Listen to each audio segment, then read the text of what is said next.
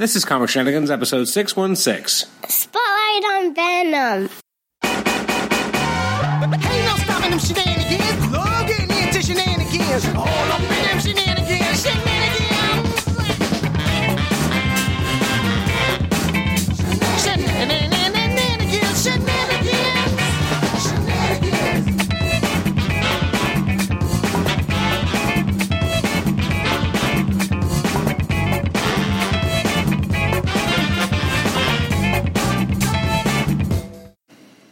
Welcome to Comic Shenanigans. This is episode 616. It's finally happened. I finally have the Marvel Universe as an episode.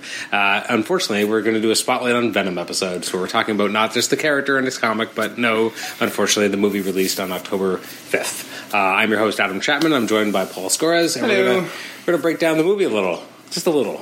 So we just saw Venom, and I think we both went in with very low expectations. Like Green Lantern DC level expectations. Yeah, like I don't think we expected it to necessarily be a great movie. I think from the outset it was always going to seem strange that and I was talking about this before we went to the movie, that it felt weird that Sony would ever try and make a movie about a character in the Spider-Man mythos who's so tied to Spider-Man in terms of his origin. Like, you can't think of many Spider-Man villains or characters in his orbit who are more connected to Spider-Man in terms of what informs their origin than him. Whereas if they do make a movie about Black Cat or Silver Sable or even Kraven the Hunter, like, you name them, they don't need Spider-Man to exist. They can operate on their own. Venom, his origin is all about Spider-Man, so it's kind of weird that let's do a movie without Spider-Man. So how do you think that worked? Well, it's one of those things where they were talking about releasing this thing in the first place, and you look at it and go, why? Why are you doing this, right? Is Venom popular and hot right now, so they feel a need to do it? They have a stable of characters they got to pull from at this point. Like, because you kind of got the feeling Sony kind of gave up on at least the Spider-Man corner of the universe, giving, Marvel... Do they still like, to what degree do they still have to be actively developing projects in order to keep the license?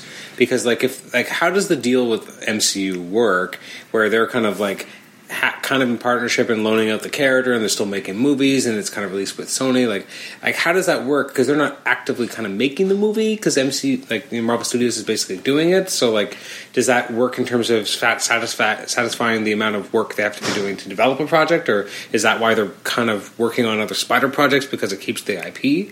Like, how does that work? I'm sure the contract, has many crazy layers of legalities that list those types of stipulations. Yeah. Absolutely. Like, I'm sure if you're like Homecoming and Far From Home that's coming out, MCU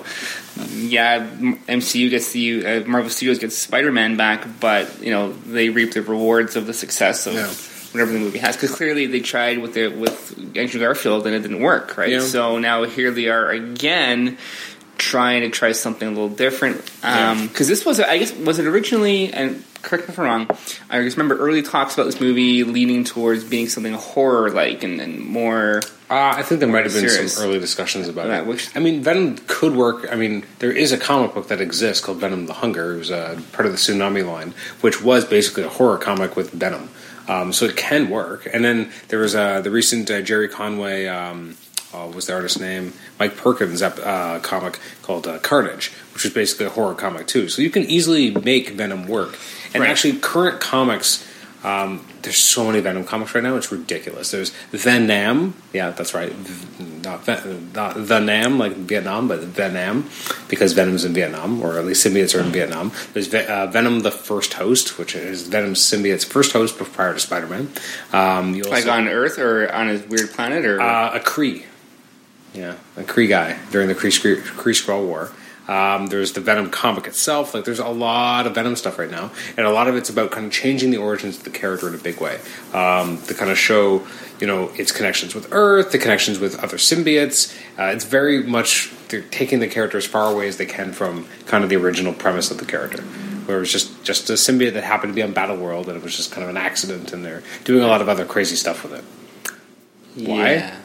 I don't know. Well, I don't mind giving the symbiote itself some level of origin outside of being in this room that Spider-Man stumbles upon in a random crossover. I'm cool with that. Like Bendis's, concept of being a planet of them out there in space, and they're a well-known entity by other members of the galaxy, and that kind of stuff. I'm down with that. I have no issue with that whatsoever. I mean, it makes sense. The way that they kind of portrayed the species here kind of works, like in the movie. Like in the movie is interesting. The minute they showed a spaceship, I'm like, well, it's so funny that I equate that to me with the Spider-Man animated series. Absolutely. Because that was the first one that kind of said, we can't, the battle world is a little bit too crazy. How do we integrate Venom in a way that makes sense and is relatively grounded?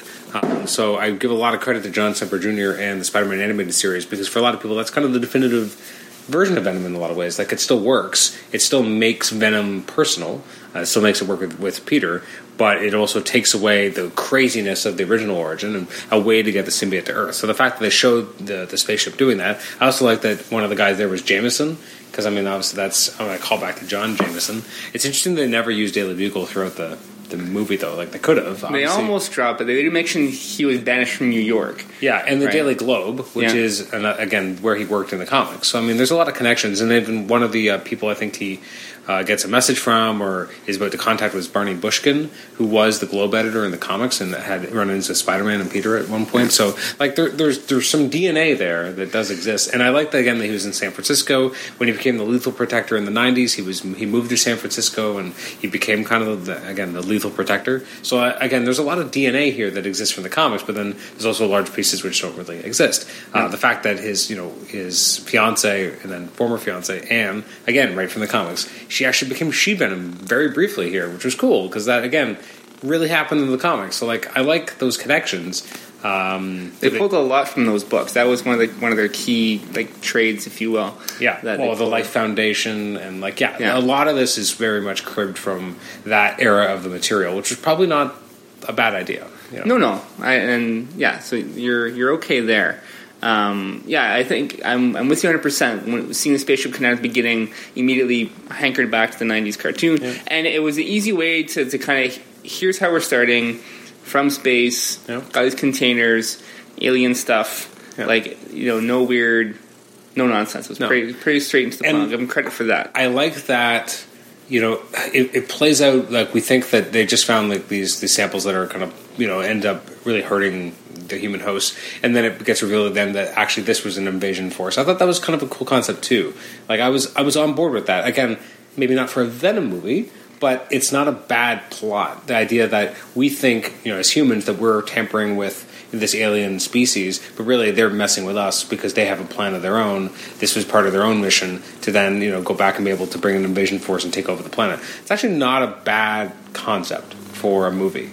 Is it a Venom plot? No, I don't think it is. But it's not a bad plot for a sci-fi movie that, and it kind of flips the scales on what you expect. Because, again, you expect that, it's us messing with something, but really we're just, assisting in our own destruction by assisting in an invasion force that we didn't even realize. It's not exactly Mars Attacks, but they're not that different in some ways. So if you take away the Marvel label and take away Venom, as being a character we're connected to, it makes for a good sci-fi movie? I think it's not a bad sci-fi movie. I think that some of its DNA isn't bad. I think it makes some odd choices. I think tonally it doesn't always...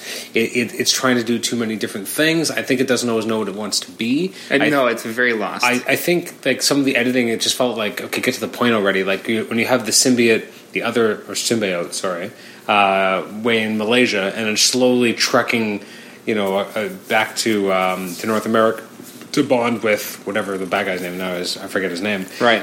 That was the dude. Oh, Blake. Drake. Drake. Yeah. I think I'm thinking of the artist. Yeah. That was a long, slow roll of like, okay, now they possess a girl. Now it's going to possess that bugged me. It just took the girl. Yeah. It was creepy. The young girl. Yeah.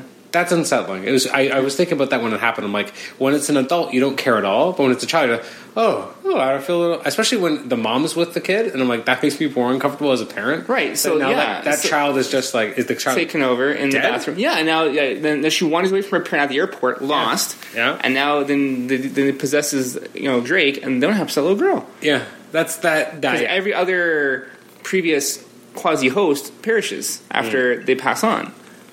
So that was a little uncomfortable for me. But I think it's only because I'm a parent. Right? I'm more sensitive to that kind of stuff. No, I agree. That's part of it, but I think in general it was a very bold choice. Yeah. To do something like that. It heightens the level of menace and of creep factor. But I think part of it also is that because then you have the moment where the man thinks he's just talking to a girl, Drake, and then it's not a girl, and it's actually more sinister, and that's kind of a cool. Well, yes, but dynamic his to have. entire facility has no security cameras of any kind. Which is weird. There's so many weird things. Like, there's a lot of logic gaps. There's just... Oh, it's ridiculous. The ability... I had a problem with I remember the first Spider-Man movie, too, because the ability to walk into these high-level security labs and places where these experiments and things are with, no problem whatsoever. Okay, did I miss something? Did I miss a cut or an edit? Because at what point did he make, besides talking to himself at the store for a bit and finding that one doctor, when did that initial call to him happen to meet her and connect? After she originally found him, he had her card. He had slipped her, he had her business card. So he called her. No, at the beginning. At the beginning. He got the card after that meeting in the store. Okay. Oh, how did she go to find him? Yeah. Why did she go to find him? Before they met at the store there, how did it all happen? I think, she knew that Eddie Brock had been nosing around to begin with. And I think that's why. He was the only, person she knew who was in media who potentially could help. So she somehow tracked this bum down? Yep. I don't know how she tracked him down. Just let it go. It's not important, is it? No, it's bizarre because I felt like I missed something. Saying, where did you come from all of a sudden? Yeah, that's right? a little strange. It is a little weird that she could just find them. But, I guess if she did enough snooping around, but yeah, it does seem strange. She's some little nerdy, worried about her family. Yeah, no, you're right. Scientist. How is she... Nah. Yeah, okay, that's a gap. But, it's not one that bothered me. I'm like, whatever. She found him. So then, fine. She hides in her car. She passes the first security gate. Fine. Parks her car. Then at that point... waltzes him right through the main fucking lobby on the elevators, the whole 9 yards. No one's there. And no one fucking sees nothing until this one random guard happens to maybe wander by before she shoves him in the thing. It is after hours. Not that excuses all of it. She heightened after hours. True, but right? You see, who's that doctor walking in there with? Who's that in the elevator? You know something like no cameras, no security, or at least in the major high level zone, nothing happens until it is strange that there's no cameras. I'm okay with there not being necessarily a guard walking back and forth, but you'd think that you would have a bank of... The fact that they didn't know what had happened did seem strange. I was like, am I watching a movie from the 70s where they didn't have video cameras? Like, what's happening here? I agree that is, again, another little bit of a gap. But I think they needed that gap because otherwise they would know right away it was Eddie Brock who was there. Whereas they needed to be able to find out who was this guy, who was here. They had to be able to, torture her. Like, there's a whole plot line, a few scenes that you wouldn't have, and they needed to pad this movie because it was short already. Like, it's not that long. Like, it is a long movie, but it's also not. Like, I felt like it actually did move by pretty quickly. Things just kind of happened. Yeah, I guess. Like, there were 3 symbiotes total, right? That they captured in tubes. Yes. And then the one in the Riot was obviously off and possessed his random travels. And he knew exactly where to go somehow. Well, I took that to mean like he could feel the others. Across the world? Yeah, maybe. Or trying to think. Well, the only explanation you have is because he does rip off the Life Foundation thing off the person. He knows who launched the thing, and plus he was like we didn't quite see what actually happened on the shuttle. We heard what happened on the shuttle, but we didn't really see it. So he could have gone tried to merge with someone to just pick up that information. Like, where did this come from? Where did the ship come from? Like, it's possible. Like, we didn't see it. But yeah, all they really give us is that he sees the Life Foundation thing. Yeah. That's the only way you're tracing it back. Yeah. And then they show at no point does any research to find out it's in San Francisco. No, he just knows. He I mean, they will grow in you and whatever. Just know where to go. Okay, so that goes back to again. So Venom merges with Eddie. Yes. Right.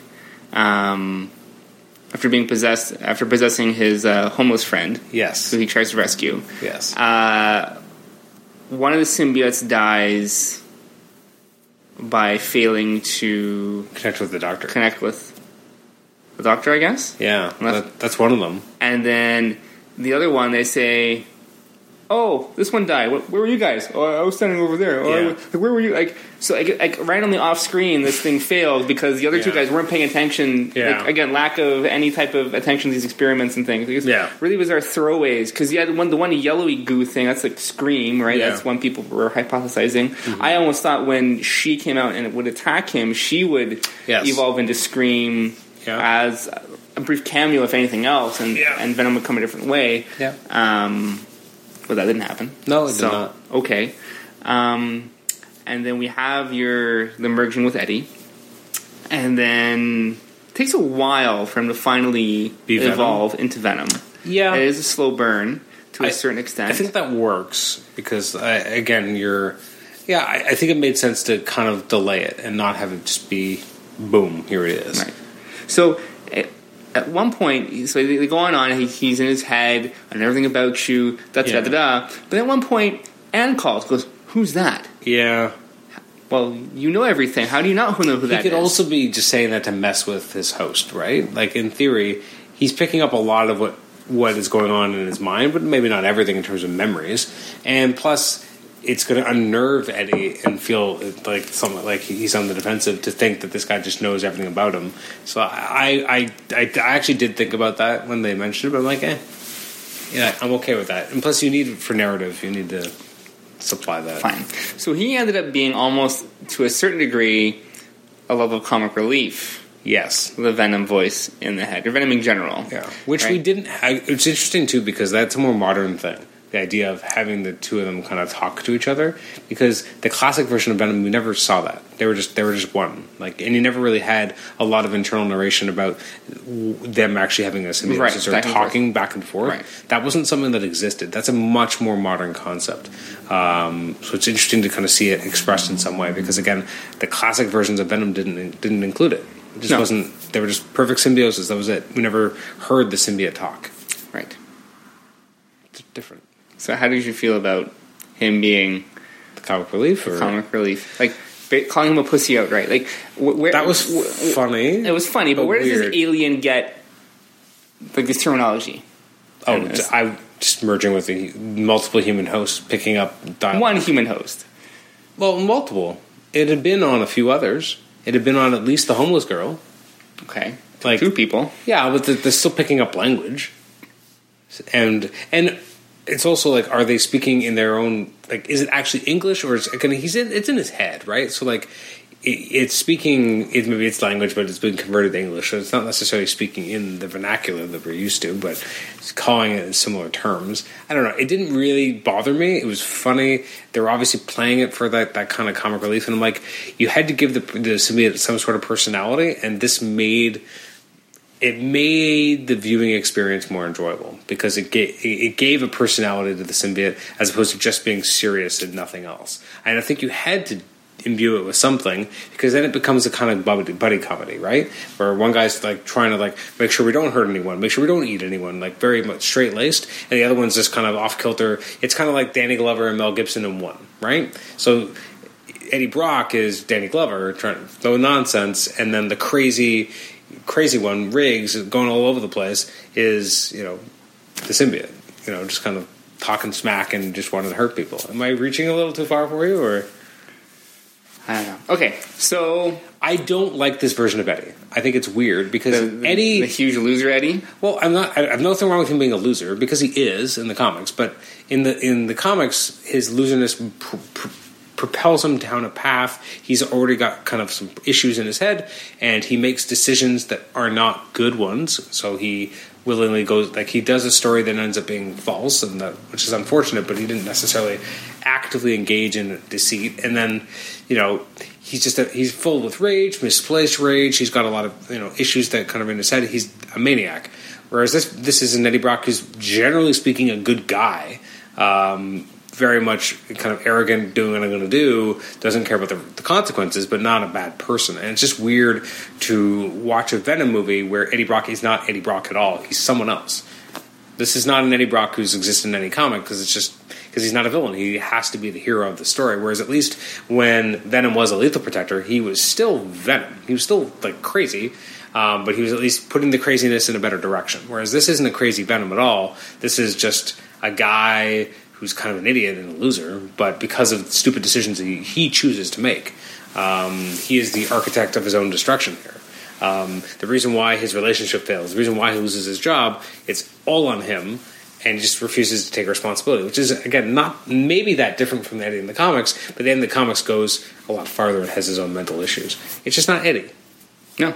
I don't know who it is. That's why I feel like people who go into this not really knowing anything about Eddie Brock or Venom or anything and just kind of watch it for, it's kind of like a superhero movie but different, and it's also got these horror tendencies at times and also sci-fi leanings, I think they would enjoy it more than we would because they don't have any baggage. I think the less baggage you have on the character, the more enjoyable this can be. But it rolls into like these two losers who found each other. Yeah. Oh, I don't want to wreck your world anymore. It's a buddy comedy. I like you, Eddie. You're cool. Yeah. I'm going to be cool now. We're going to be heroes. Yeah. It's kind of a buddy comedy. But that's not necessarily bad. It's just we don't want that because that's not what Venom is. That's not what this character is. And it's really just very distracting to not have a giant spider symbol on his chest. Like, it's weird because you have, like, the veins and stuff. White veins, It's almost like a Spider-Man. There's no almost anything. I don't know. It's just stuff. It does have the giant tongue. Like, so here's my question. Having watched the movie, which Venom do you prefer? Spider-Man 3's Venom or this Venom? You didn't even have time to do anything with Spider-Man 3's Venom. Don't care. Which one do you prefer to see? Which one do you think which one feels more like Venom? Like this is artistically speaking, like visually, this looks like Venom. He's giant. He's got the giant tongue. He's Venom, right? He feels more like Venom. Yes. But the visuals look like Venom, but personality, not really Venom, not really Eddie Brock. Neither is Topher Grace. Closer. The character's origin more aligns with it. Right? He feels more like the Eddie we know. Right. But he doesn't really look like the Eddie we know. And neither one of them are like the bodybuilder kind of type that David Michelani kind of had in mind. Right. Because he always wanted to have a bodybuilder, this guy who's strong, misplaced rage, and then, again, the whole idea of why they're such a perfect match in the comics is that they both have this immense hatred for Spider-Man. And so that's kind of helps them with the symbiosis because they're of one mind, and there's no mental real alignment between Eddie Brock and the symbiote. Even at the end, they're still fighting with each other. Like, they are not one. And that's always been a key component to what made Venom Venom. The whole "we are Venom." I don't really buy that with this guy. There are two entities as a buddy comedy kind of doing their own thing, but they're not one entity. They're not we. They're Eddie and symbiote. And I actually did not mind that they just decided that this symbiote's name was Venom. Okay, fine. That works just fine. Because in the comics it doesn't make sense either. We are Venom. Why? Right. Symbiote didn't have a name. This decided that, Venom, Riot, whatever. So I'm fine with the Venom symbiote actually having a name that is Venom.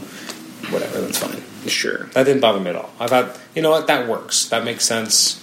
Whatever, do it. It does make me sad that we're never going to have a Tom Holland Venom, which would be kind of cool. Like, if they had enough Tom Holland Spider-Man movies, I'd like to see the MCU's take on Venom.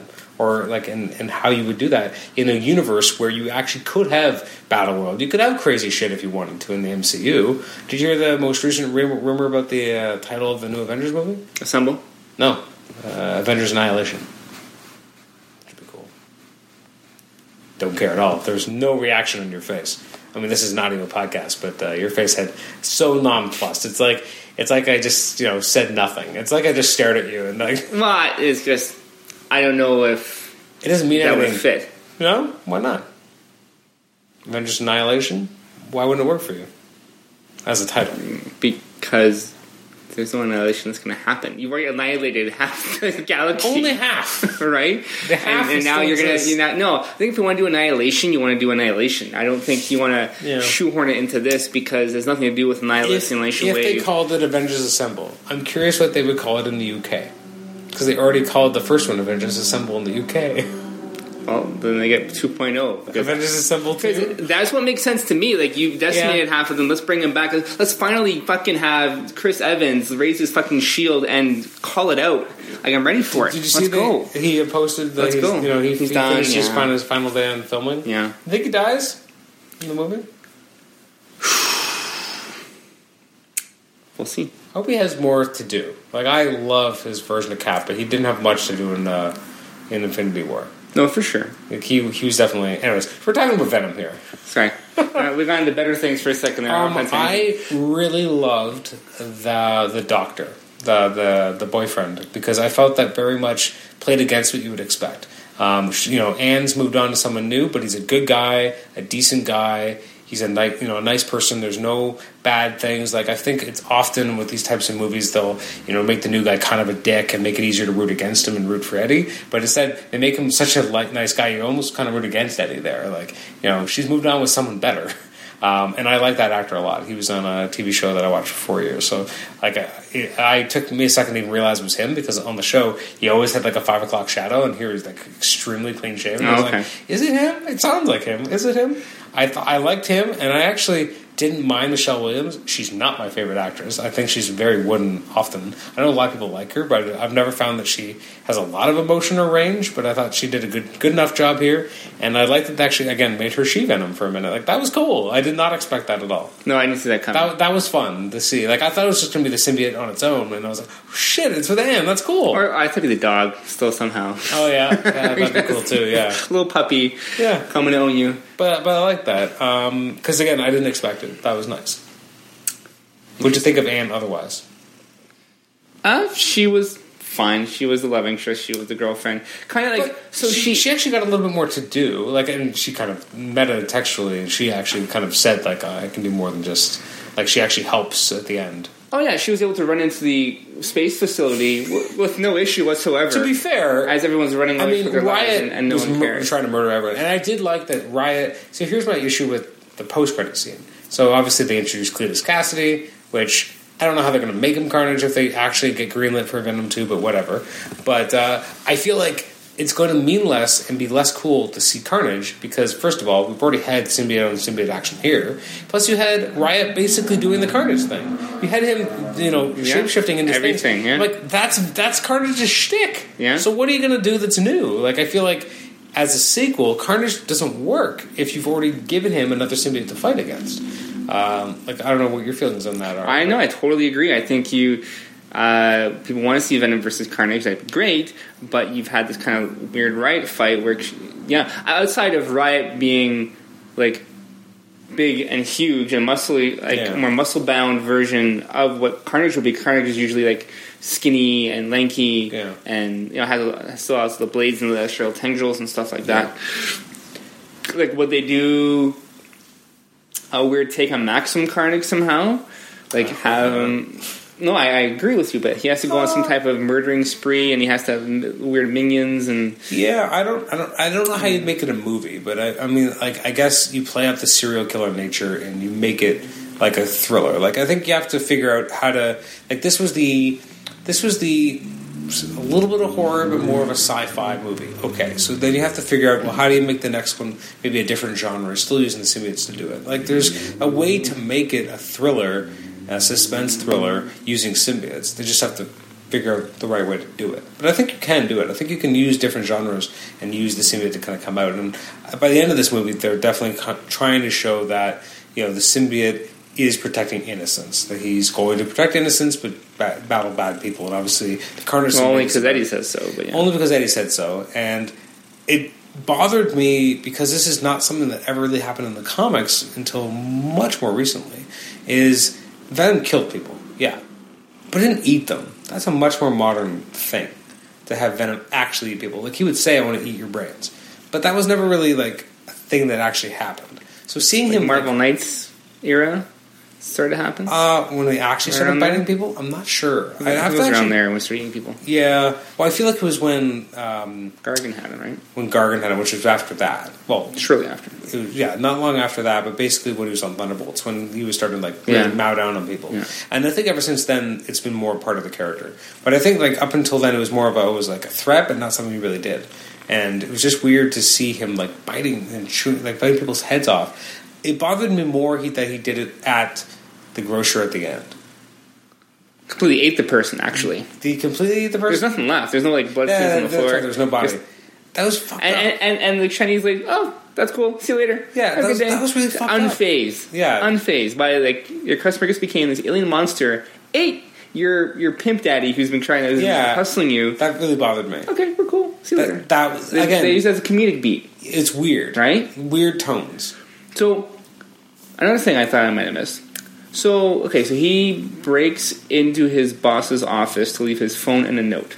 Yes. Then does not jump out a window, gets called a pussy, comes down the elevator, and a SWAT team is there. Yes. Because? No idea. Did he trip an alarm? He was on the top of the building, and then he did fall down the building. But there's only because an airplane flew by and messed him up. Yeah, there's no need for that right? SWAT. No. I agree. Other than having a cool fight scene from them beat up a whole bunch of faceless people. When it first showed up, I was like, well, maybe it's the Life Foundation. And that's what I thought it was. Nope, but it was a SWAT team. Yeah, there's no... Why is this police SWAT team here? You have no reason. No, you haven't missed anything. That made no sense. Right? No. And you need to hire... And you're in San Francisco, so no movie in San Francisco is complete without stereotypical, crazy car chase up and down hills. Yes. Which, like... Do you feel that dragged on a bit?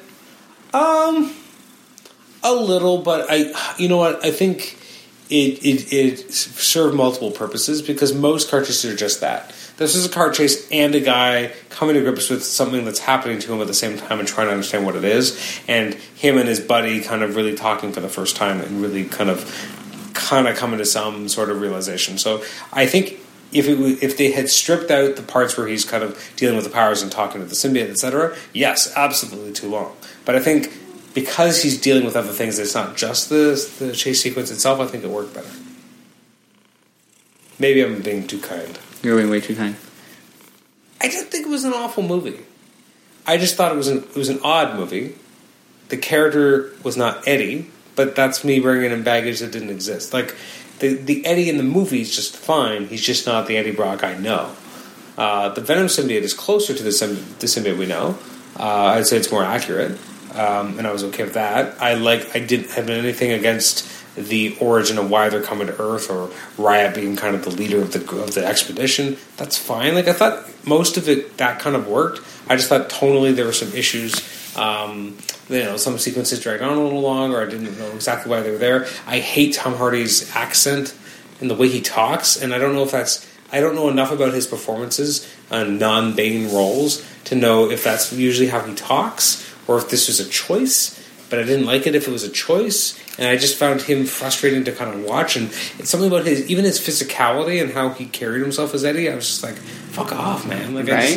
I found the whole character kind of a dick, and not a guy I really enjoyed as a presence, and I found Michelle Williams not as wooden as often she can be, but still pretty wooden, and I don't think she really delved into the role enough, and I thought even... This is going to sound stupid, but when the symbiote came off of her hair's not even messed up at all. Like, it's exactly the same. It's like nothing happened. That bothered me a little. Like, I feel like whereas Eddie looks like a fucking mess the entire time. He's always got sweat everywhere. Disaster. You know, like, and again, these are all choices, but not choices I necessarily liked. So, you and I had a quick look at each other at this point in the movie where he decides to have a dip in the lobster tank. Yes. When he's going mental at the restaurant. Yes. And it was at that point I go, what the fuck are they doing with this thing? Like, honestly. Like, I get they're trying to showcase... That felt like a Spider-Man 3 Sam Raimi moment. Right? Yeah. Like, I get you're trying to showcase he's kind of maybe going mental and you want the girlfriend to maybe feel sorry for him, and now the doctor buddy is going to come in and maybe try and save the day. And, it was maybe a way to reconnect. You know, she's left him, she's done with it. She made it very clear, we're done. There's no coming back here. And then I guess maybe that was the turnaround. She felt sorry for him, but seriously? Climbing into a lobster tank and I guess part of it that bothered me more about that too is that he's a local celebrity. Like, people know who he is. He's on TV. People are fans. People know who this guy is. So the fact that this guy who people know from TV is having a fucking mental breakdown and like trying to grab food off everything on a very public place, that made me uncomfortable and feel weird. Like, how do you walk back the character from this? This is a very public display of insanity. and like sitting inside a lobster tank and then eating the lobster. Like I knew it was coming, obviously, Right. And they never did anything really with the character after that, like with the idea that Venom needs food so voraciously that like he was eating out of the garbage and all this shit, and then like throwing everywhere because it was disgusting and bad for him, obviously, and like all this shit is happening, and he just needs like live food, but they never really go anywhere with that. Like they don't come back to that as a plot point. Like they develop it, they throw it out there, and then they're like, forget about that. He can eat regular food, it's fine. I'm like, but you just said he can't. Yeah. You just said he needs live food, otherwise he's going to be, like, the symbiote's going crazy. It's like, the odd choices. Like, again, it was not a terrible movie, but there's a lot of weird choices, weird decisions, weird acting moves. I'm not a huge fan of some of the actors that are in it, but, like, the premise isn't necessarily all bonkers, and, like, considering it doesn't have Spider-Man, it does okay.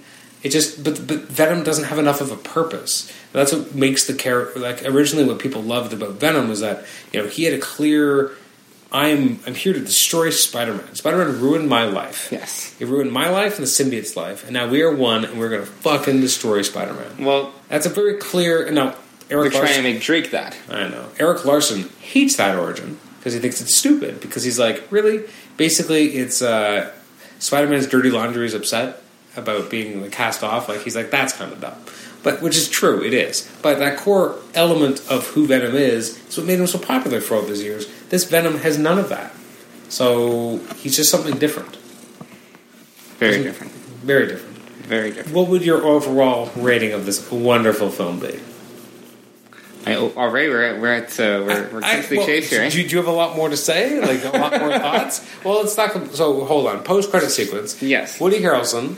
Not a bad choice. I surprised me. I didn't realize that he was cast as Cletus. Yeah, I didn't either. It's funny when they have the cast listing right after that sequence. It's pretty high on the list. It's pretty high on the list, considering he's in it for 2 minutes. Yeah.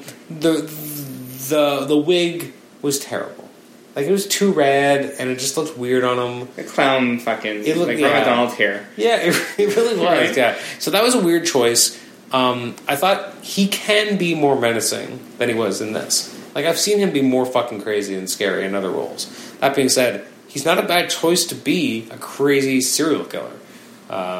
He has that, redneck hick kind of He can do that. He's got these eyes which are fucking crazy. Like, when he turns on the crazy... Like, it works. Like, he's done movie roles where he's done that, and he's very intimidating. So I think he's an interesting choice. I don't know if he's quite the right physicality for Cletus, because Cletus is supposed to be kind of gangly and weird, and, not a buff for... he's supposed to always be the kind of the anti-version of what Eddie Brock is. Eddie Brock was supposed to be the pumped up, big guy, whereas Cletus was just the fucking crazy psycho, but his physicality was very much more, lean and, lanky. So I think he's not a bad choice to play Cletus. I don't know how they're going to make him Carnage, and because again, even in the original, Venom didn't even realize that his symbiote had spawned and left a little piece behind. It was all kind of weird. I don't know if they're going to get a Venom 2, but okay. Well, yeah. I just don't know if it's going to mean the same because again, we just saw Riot, like I said before. But other than that, all right. I think he's a good choice to play Cletus. I think he could do it. You agree or disagree? Can he play Cletus Cassidy? Yeah, I think he's high profile enough, and he has a good range.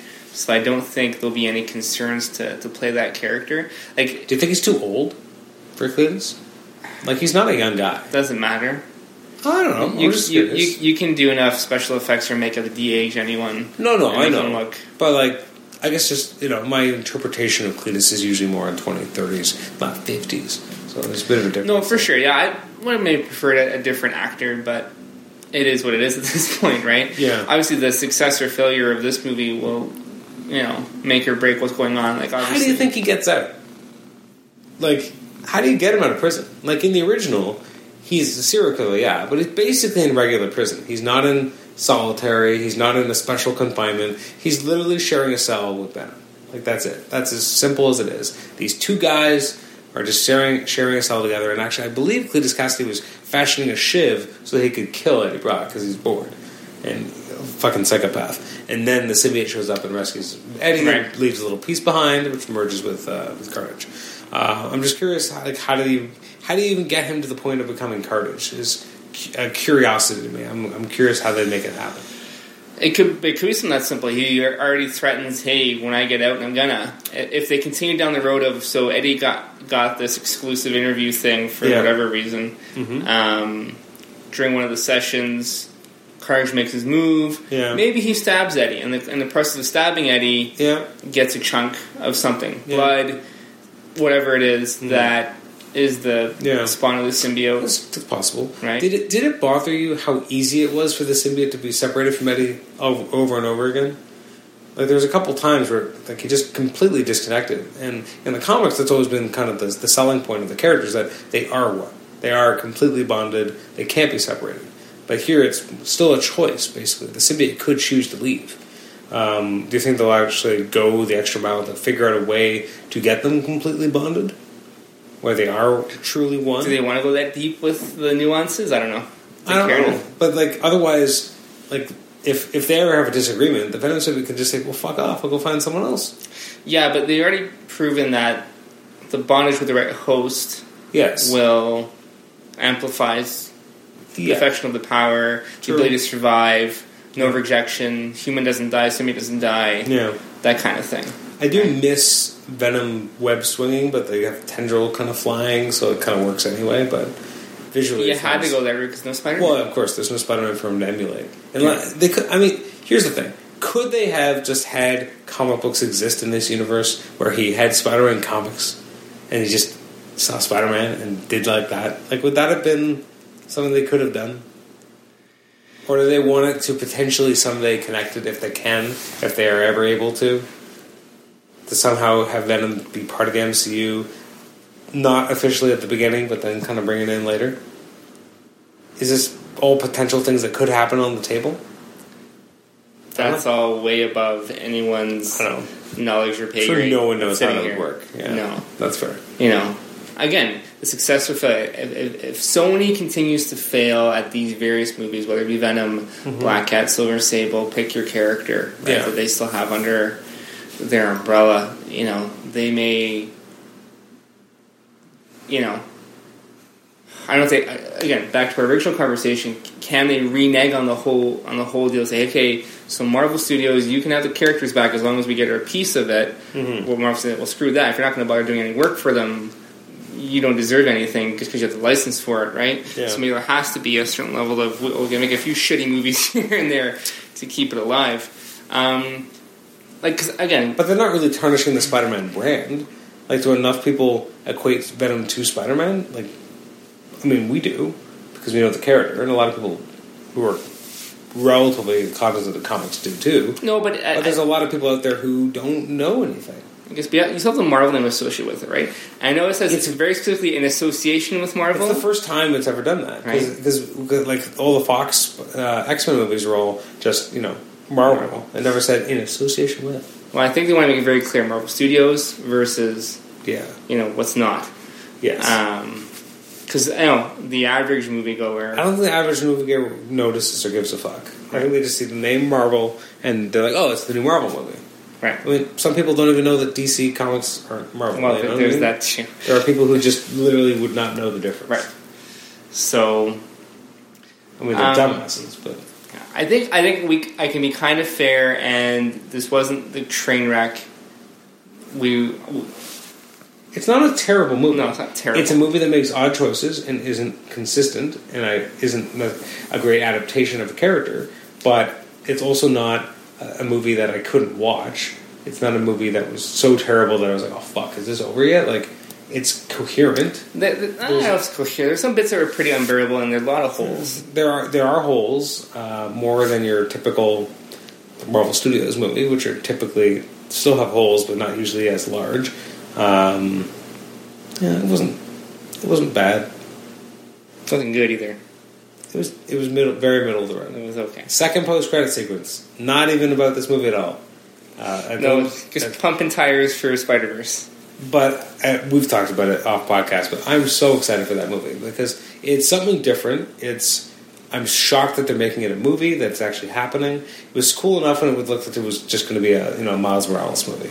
And then when you had, I guess around Comic-Con or just before Comic-Con, you had the trailer come out where you're like, oh shit, Spider-Gwen's in this? You have adult Peter's in this? And in the most recent trailer, which is now attached to this movie, you're like, oh fuck, everyone's in it. Spider-Man Noir, Spider-Ham, like, they're just going full bore, we're going to give you a Spider-Verse. And that's But who else is in there? So you have... just a bunch. I think that's it. Well, you have Noir, Yeah, right? You have Ham, yeah, Old Peter, yeah, Miles, yeah. Spider-Man. That's it. Spider-Gwen. No, five. but you have that weird kind of Japanese anime-looking character. Oh, you're right. And this weird, like, almost weird... I don't know if that little circular robot thing I think it's connected to is the anime the anime character, which but makes sense. But I could be wrong. So that's 6 or 7 versions of Spider-Man. That's cool. Like, it looks fun. Like, no, the preview we saw was, I guess, showing, like, you know, the idea that there is a Peter Parker from this Miles Morales universe who died, who was 27 years old. So 91 to 2018 was the... Did the math on the tombstone there? I did, of course. And, which was cool. And then adult Peter kind of shows up, and then it's this calamity of errors. So who's that chasing him on the bike? Is that Prowler? I was assuming that was Prowler. Okay. Because I believe Aaron Davis was, like, that character is in the movie, so... Okay. It was full of slapstick. And isn't the Prowler his uncle or some nonsense? Yes. Yeah. Okay. So it's full of slapstick, this preview. Definitely played up the humor aspects. It did. Did things that were a little bit like, what? Like, you know, but, like, what was the APB put out? Like, I think there's, like, kid dressed as Spider-Man dragging a homeless corpse. Dragging a homeless corpse, yeah. Which is funny. Like, I laughed. Like, it fills me with hope for that movie because not only are we getting, like, this crazy kind of high concept, fun mess of things happening just thrown all in one, but, you know, it seems like it's not taking itself seriously. You're getting funny moments throughout the trailer, throughout this clip, and it definitely makes me excited to watch something that's not dour and depressing and too serious, but it just has a lighter tone to it, and still hopefully tells the Spider-Man story. And I think that's what Marvel needs. They haven't had a lot of success in animation for a while. No. Well, I mean, they have a bunch of animated series that are on the air, and they've been on the air for a while. No? Well, okay. They have Marvel's Spider-Man, which is in its second season. They have... Isn't it Ultimate Spider-Man? No, that got canceled a couple years ago. No, it's just Spider-Man? Marvel's Spider-Man. Marvel Spider-Man. That's what it's called. And in the first episode, I believe he wore a costume not that dissimilar from one of the Homecoming costumes. So this is very much like feeling like it's very much. It actually borrows a lot from Dan Slott. I think he goes like Horizons like themed high school. Max Modell is in it. Like it's a little bit more that kind of style. But yeah, you had Ultimate. So this is not the one where he's hanging with Nova and no. Okay. That was done. That was Ultimate Spider-Man, which went for I think 5 seasons. That was 5 seasons long. Yeah. Shut the front door. Yeah, it had a lot of episodes too, and it had a whole Spider-Verse kind of thing on its own. I know it had some Spider-Verse. So you had Miles there. I don't think it's Spider-Gwen, but I don't think she existed yet. Because there was a Guardian show, and there was Avengers, right? Yeah, and Avengers is still going. And right now, I think they're doing like some sort of Black Panther kind of themed season or so, okay. Which makes sense because of the popularity of the movie. But like they have had TV shows ongoing that have been doing well. Like we don't care because, but we should. We loved like Avengers Assemble. Well, I think that's part of why Spider-Man. you and I didn't care about Avengers, whatever the newest version of Avengers has been. It's because we loved Avengers Assemble, and then they canceled it to make something new that was more in line with the movies. And we were like, fuck that. Because a property we loved was taken away. Right. That's part of why I didn't really follow Ultimate Spider-Man, is because I love Spectacular Spider-Man. Right. Which is still, I think, as much as I love the 90s Spider-Man, I think Spectacular is better because its storytelling was better. Like it told better, more coherent, actual serial stories because they were allowed to, whereas John Semper was never really allowed to do it, even though he kind of did it anyway. And the art was more or less better. Rudimentary at first. I remember when I first watched Spectacular Spider-Man, and it took me a while to really get on board with the art style. I was like, I don't know about this, and now I love it. Like it's simple but effective. I don't know what my point was, but Marvel still has animation. No, it does, but in terms of animated movies, They've never really hit the mark. And not that DC's rolling out, like they're rolling out lots of direct-to-DVD movies, yes, but they're still movies, and most of them are pretty decent, watchable. Yeah, right. Mostly, there have been a few misses here and there. Killing Joke. Right. For example. Terrible. But when's the last time Marvel did any type of short animated movie that was worth anything, It's been a long time. right? So I mean, they did a lot of them in the mid-2000s.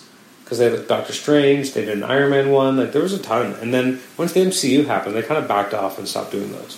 right, because they rule live action. Like they're untouchable right now. Yeah, so they're just Right. kind of not doing that. It'll be fun to see if this can be a good family, right? Something to your kids to, Yeah. Something the nerdy adults can enjoy, but still take my 9-year-old too, and he can enjoy. Yeah. I think that's what you need, especially for animation. So I think that has got to be the kind of the target. Yes. I think the crazy. It doesn't look as kiddie as something like Teen Titans Go. No, which that's is a much whole more different. much more juvenile. Yeah, that's all fart jokes and juvenile and Yeah. my God, please post credits bring back the real Teen Titans. I'm ready for that. I know. I mean, the preview we saw again. It made me feel much more confident that this is a movie I could probably take my 5-year-old to. I think he could appreciate the jokes. There's a lot of jokes in that sequence. And it's funny, and it's silly, and even when they finally drop off the subway car, they're just kind of lying in the street, and everyone's just kind of walking by. Like, it's funny, like it's playing it for laughs, but you know that there's going to be an actual story as well. And the trailers make me feel very confident about that. I'm excited for it.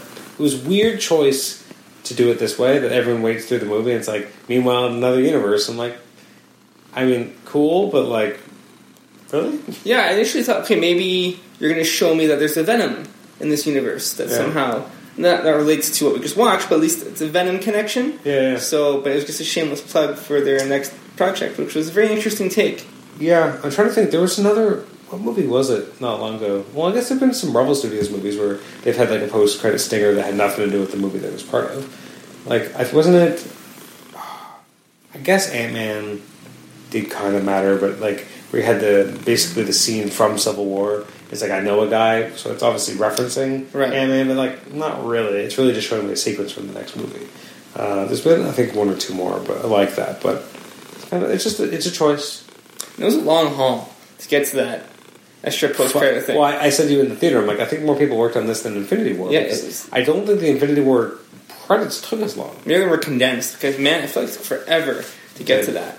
I forgot to look at the special thanks. I'm curious if they did put out a special thanks to David Michelinie, Todd McFarlane. Like, without those guys, especially Eric Larson. Like, Eric Larson, if you don't have Eric Larson, there is no Venom tongue. Have you ever heard the story about the tongue? Yeah, that's what it's for.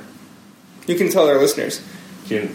That Todd McFarlane, there's a cover to Spider-Man vs. Venom trade, and Eric Larson in his head when he started drawing Venom thought that he had this trade and was absolutely certain that Todd McFarlane had drawn him with a tongue. So he was like, well, give him a tongue because Todd did it. And then it turns out, no, there was no tongue on that image. It was just like a blip. It was just his mouth open. But he, in his mind, believed that there was a tongue, so he didn't think he was doing anything weird. He was just following Todd's lead and thought it was cool.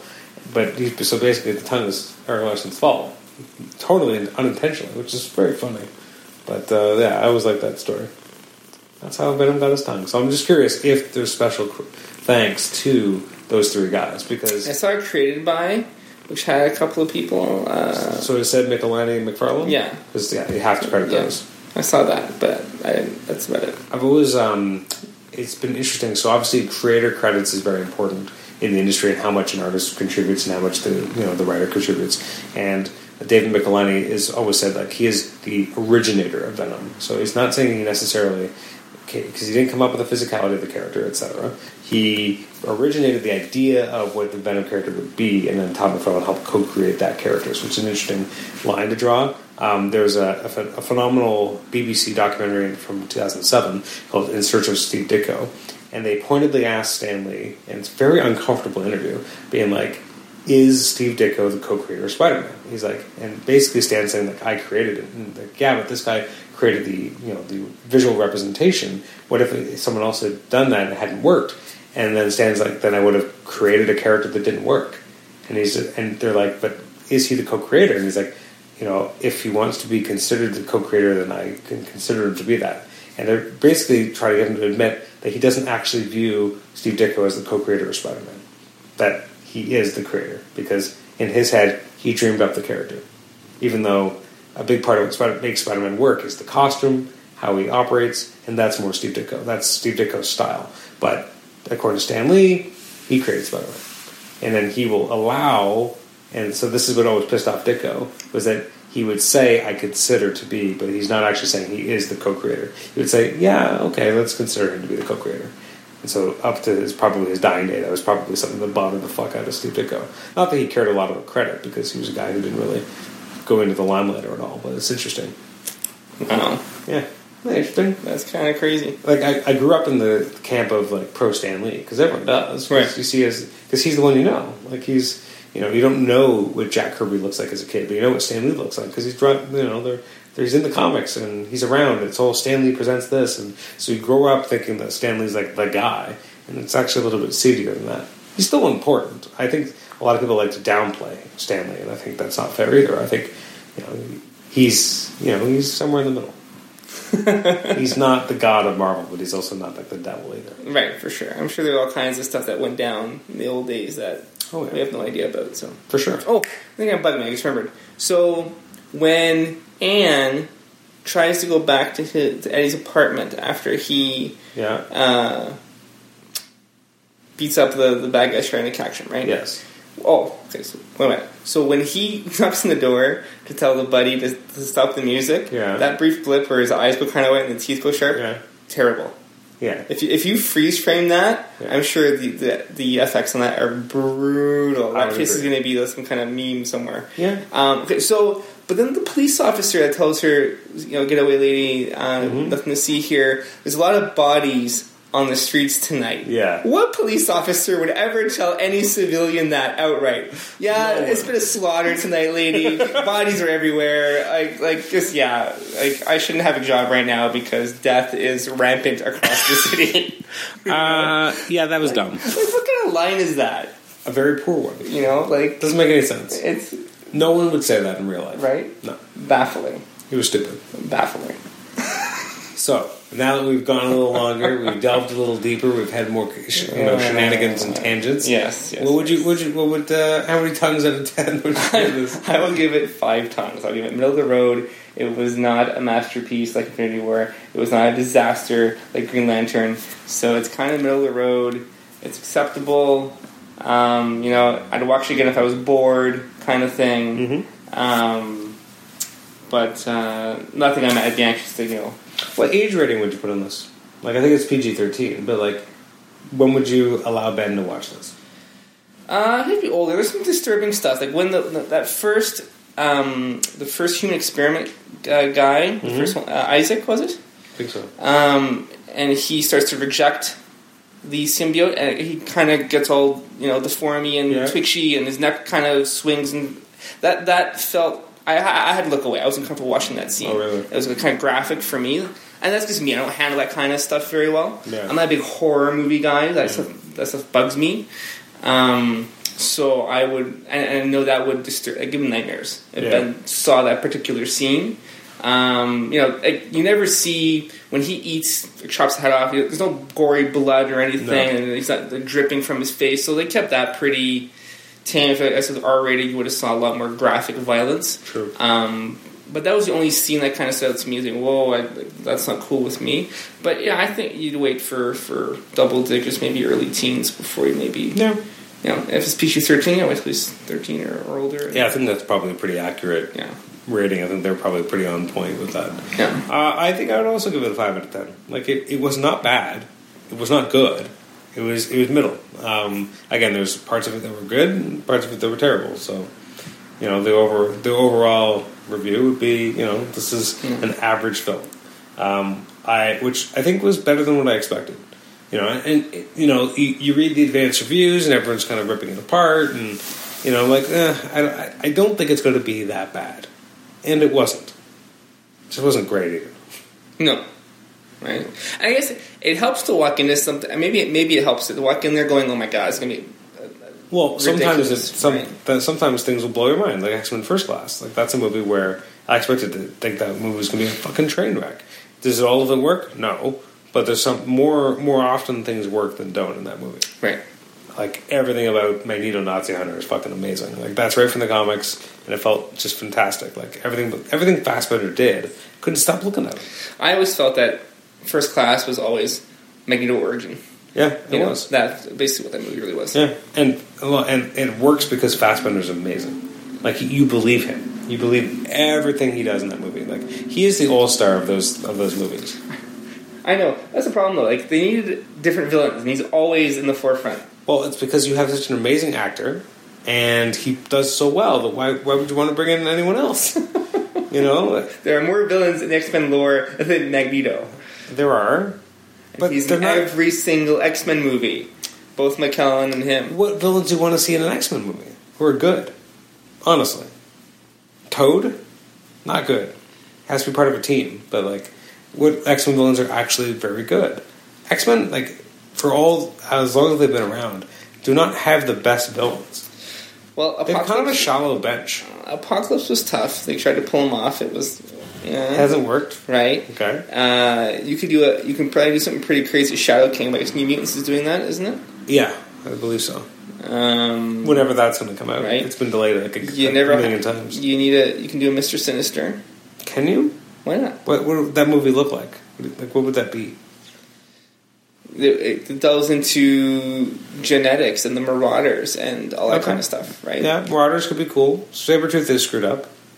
And then they kind of made better. Because of all the things X-Men Origins did wrong, Sabretooth was okay. Because he felt like Sabretooth. Like, he felt like... Yeah, I guess. You don't think so? The only remotely good thing of that whole movie was the beginning and that montage at the beginning. Yeah. Once that montage ended, the whole movie's downhill from there. Yeah. But now that It's a version... steep hill. But now that version of Deadpool was shot in the head. Well, Thank the gods. Favorite part of the whole Deadpool scene. the extended version has more shots. Like he keeps shooting. Doesn't he get killed like Baby Hitler or something? Pardon me? Doesn't he kill Baby Hitler or something? I read that somewhere. No, he tries. Like at the very end, he's like maximum effort, and he goes in to strangle the baby, and then like after all the credits are done, you see that he couldn't do it. And he's like holding. He's like, I couldn't do it. He's like, I'll get my friend Capely. He has no problem killing kids. It's pretty funny actually. But like when I first saw it, I'm like, oh, that's uncomfortable. And I'm like, okay, they revisited it and said that he couldn't actually kill child Hitler. But it was funny because I was, It's very Deadpool. it is the and it is the whenever anyone ever talks about would if you could kill X, you can go back in time Right. to be. It's always Hitler. That's always the example. So I like that they kind of took that to its natural conclusion and actually showed it. Because earlier in the movie they mentioned killing Hitler. So I like that again. There was payoff there. Yeah. And with space, do stuff against the Shi'ar.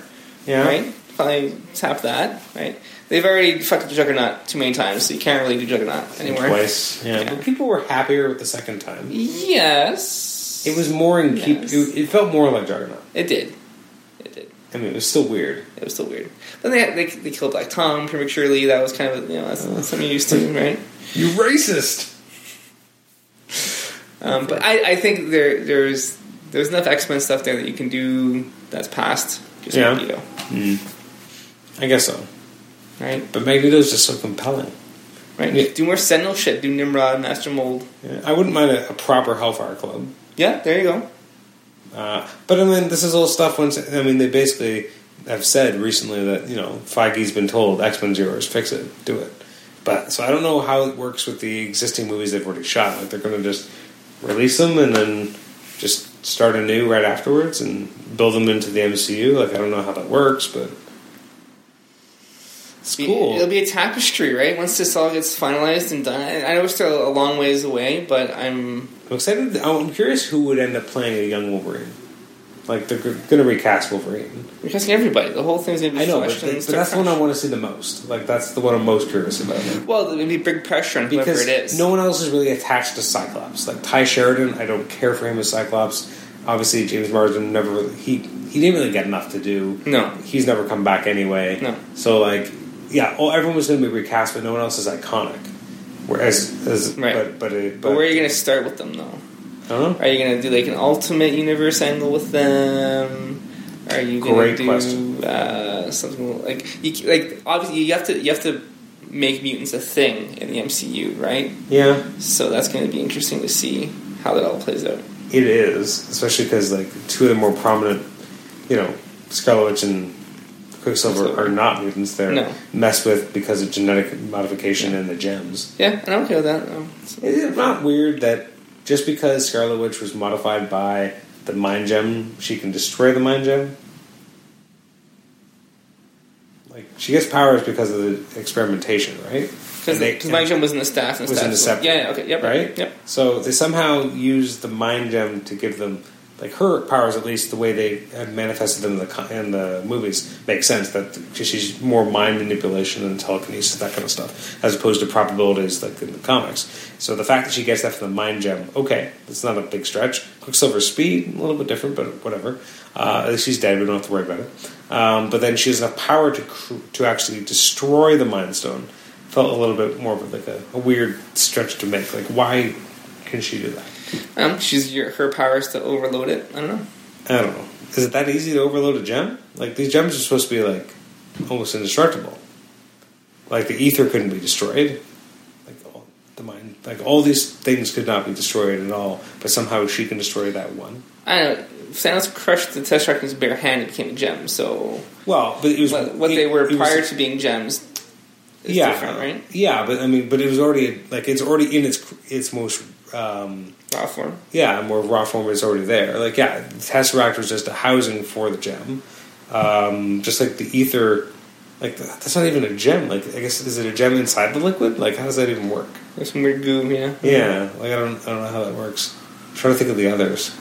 Well, the power was in the orb. Yeah. And so, like, once there. they opened it up, they were able to find it. So, I mean, they do house them in other things. And the time gem was a time gem the whole way through. There was no... It was Hayat Agamotto, but it was always gem form. Yeah, but it was, again, part of something else that wasn't maybe completely obvious to everyone. But, anyway. Well, we've gone way afield of Venom. I don't know what... Post-credit scenes, my friends. Post-credit Jesus Christ. Yeah, we're not talking about Venom anymore. All right, so... Good stuff. So, yeah, I know. So we both gave it a 5. No, it's probably fair. Here's my question: do you think it'll get a sequel? It's all in numbers, buddy. It's all in numbers. Yeah.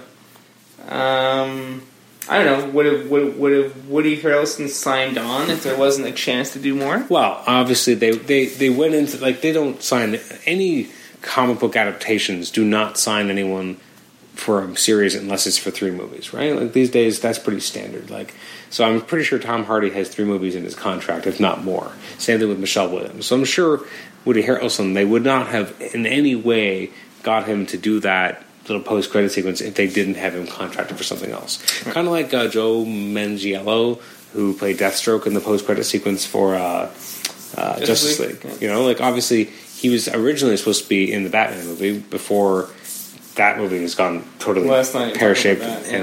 But like, originally the whole plan was he was going to be Deathstroke in that movie. He was going to be the antagonist. So he obviously has a contract that says, I'm going to be in X movies. So yeah, they don't do this lightly. They know what they're doing these days. Yeah, like, again, if this is going to nosedive bomb miserably in the box office, then they may rethink what they're going to do.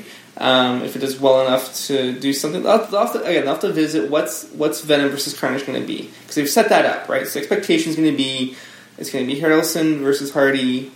Let's go, right? It's going to be some crazy murder mystery. Is it going to be dark? Is it going to be rated R horror? Yeah. Like, where are they going to go with this? Because PG-13 Carnage, will people...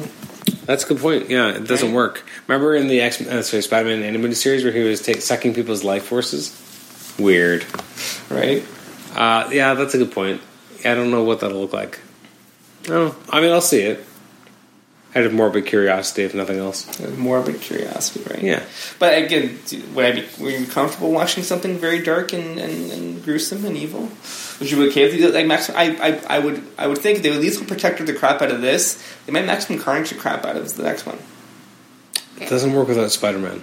I don't disagree. But if you establish a Silver Sable and a Black Cat prior to that, enough. I don't disagree. But I'm saying, would they do that? I mean, they might, because they're Sony and they do what they want. But right. I mean, okay, if you were to boil down for me the core story element of Maximum Carnage and what is it actually about, could you tell me quickly?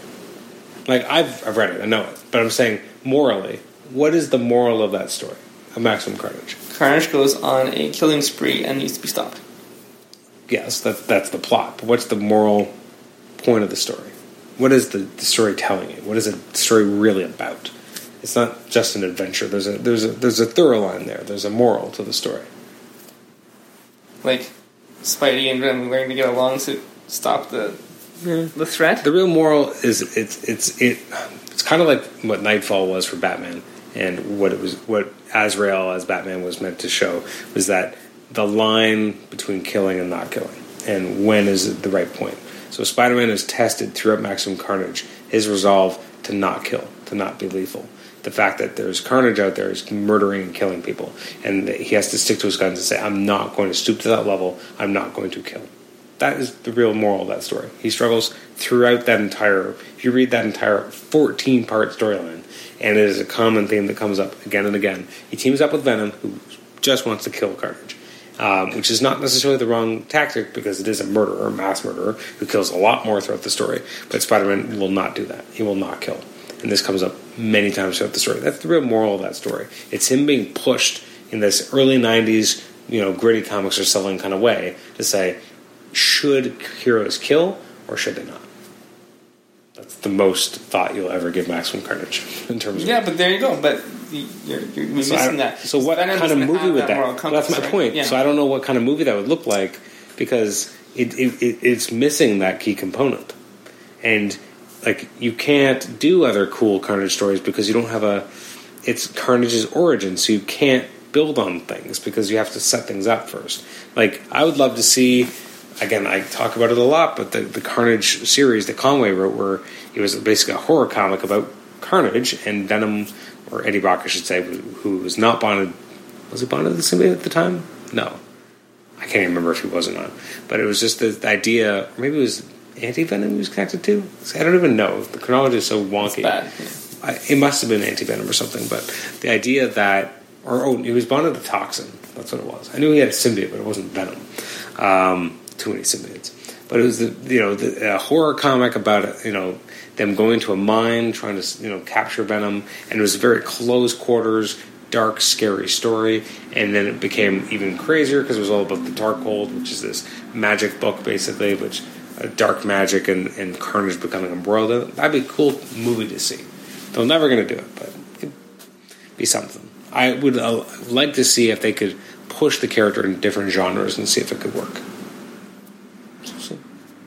We will see. All right. Well, thank you very much for joining us for this over an hour episode. I thought this was going to be 20 minutes. So, we hadn't, again, I always say, let's not talk about this until we do the podcast, but often I break my rule in some way. But this time we didn't talk about it at all. So I actually wasn't sure what you were going to say about it. I was a little distracted with baseball talk and other things in order to not spoil the podcast, because you were the worst. Pretty terrible. Yeah. I just want to talk about things. I know. I can't help it. That's why I have the show. That's why you have the show. This is my avenue. I like to hear yourself talk. I mean, that's harsh, but... And so your listeners. They do. Well, thanks for joining us for this episode. You can email me at comicshenanigans@gmail.com. Like the show on Facebook, rate and review us on iTunes, subscribe to us on iTunes, and you can also listen to us on Stitcher. Next episode should be a conversation with Jim Kruger. We're still finalizing timing, but it should be coming out next Friday, hopefully. If not, it'll be some other random episode, and I'm sure that'll be fun too. Maybe I'll pull out some Venom comics and talk about those. But thanks for joining us, and we'll catch you next time. Bye-bye.